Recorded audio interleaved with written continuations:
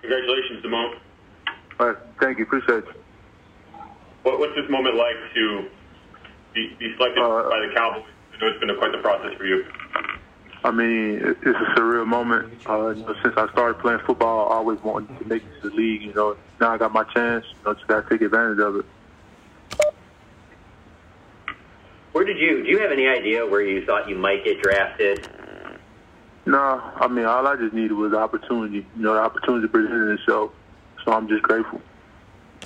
Obviously the talk was because of you needing the surgery that probably dropped your draft stock. Just how much of a motivating factor is it that you're picked here and you probably thought that you should have gone higher?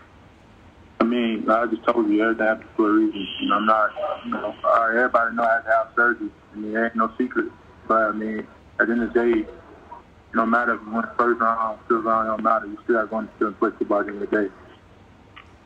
The doctor's telling you you might not play this year, or what are they saying? I'm taking it one day at a time. I'm not thinking about nothing down the road. It's a possibility for me, but, one day at a time. You wore number 18 at LSU. That means a lot over there.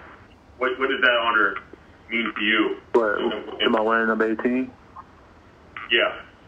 I mean, just had a lot of great guys before me that wore number 18. It was an honor for me to wear it 2 years. The other guy that wore it for 2 years before me was Tre'Davious White. So, I mean, that's a great company to have.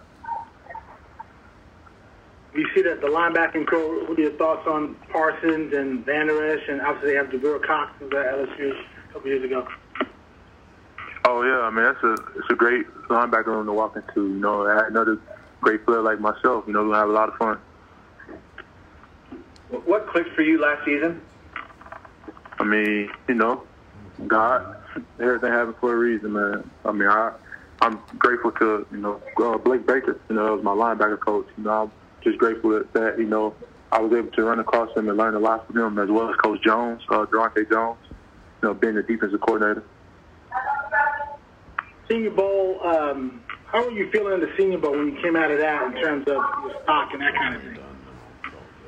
I mean, it was a fun experience at the Senior Bowl. When you take care of business, you reap the benefits. I just, handled business and everything else took care of itself. Physically, how were you feeling? Pretty good coming out of that? What's about coming out of what? Out of the Senior Bowl. Oh, yeah. Yeah, I felt really good. You turn the tape on, you'll see it. When you were told that you were going to need the surgery, can you take us through the emotions of it, or what were you feeling when they told you that you had this? I mean, when I found out I had to have surgery, the first person I thought about was my daughter. You know what I'm saying? I want to play football, but the health of myself and as well as me being able to do things with my daughter, that's more important. And I know I had to have the surgery. I wasn't going to be able to play football. Have you had the surgery as yet, or? Yeah, I had it already. I had it on March 24th. I'm actually doing rehab. How old is your daughter? My daughter's 2 years old. What's this been like in terms of just, obviously you're a little more limited physically as you go through the rehab. Just what's this process been like for you on a personal level as you work to get back? I mean, it's an experience. It's something that I won't forget this experience. But like I say, everything happens for a reason. I'm not questioning nothing that happened. Everything gonna fall in line. What's your mentality like in terms of just kind of how you're wired and just taking on this rehab, taking on this part of your journey? What's your approach in terms of how you're mentally attacking it?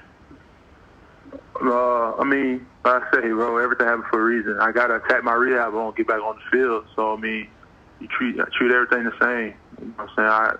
Like I said, I got to attack the rehab in order for me to get back on the field. So, I mean, I know what it is that I got to do, and I'm going to do it. And, the more locked in and tuned in I am with rehab, that's the better outcome it'll be for me. So I do know that. Yeah, just to kind of get a sense of where you are in that process, like what does rehab work and exercise look like for you right now? It's more than just like when I started rehab plan, I'm thinking it was, more so things dealing with the neck, but it's really everything all around. It's not one particular exercise that, that I can really think about because you're really doing everything. It's an all around thing. Mm-hmm. Do you have to wear like a neck brace right now, or like what? No, I've been out of the brace. I've been out of the brace for like 3 weeks now. Okay. You're walking around and doing all that? Yeah, I'm perfectly fine. The only thing I can't do is, contact to the neck area, neck or head area. Was it tough just to lay in the bed? Because obviously I'm sure they said you can't move at all. Was that just the part of the toughest part of this? I had surgery in California on the 24th, and I came back home on the 27th. So, that should tell it all right there.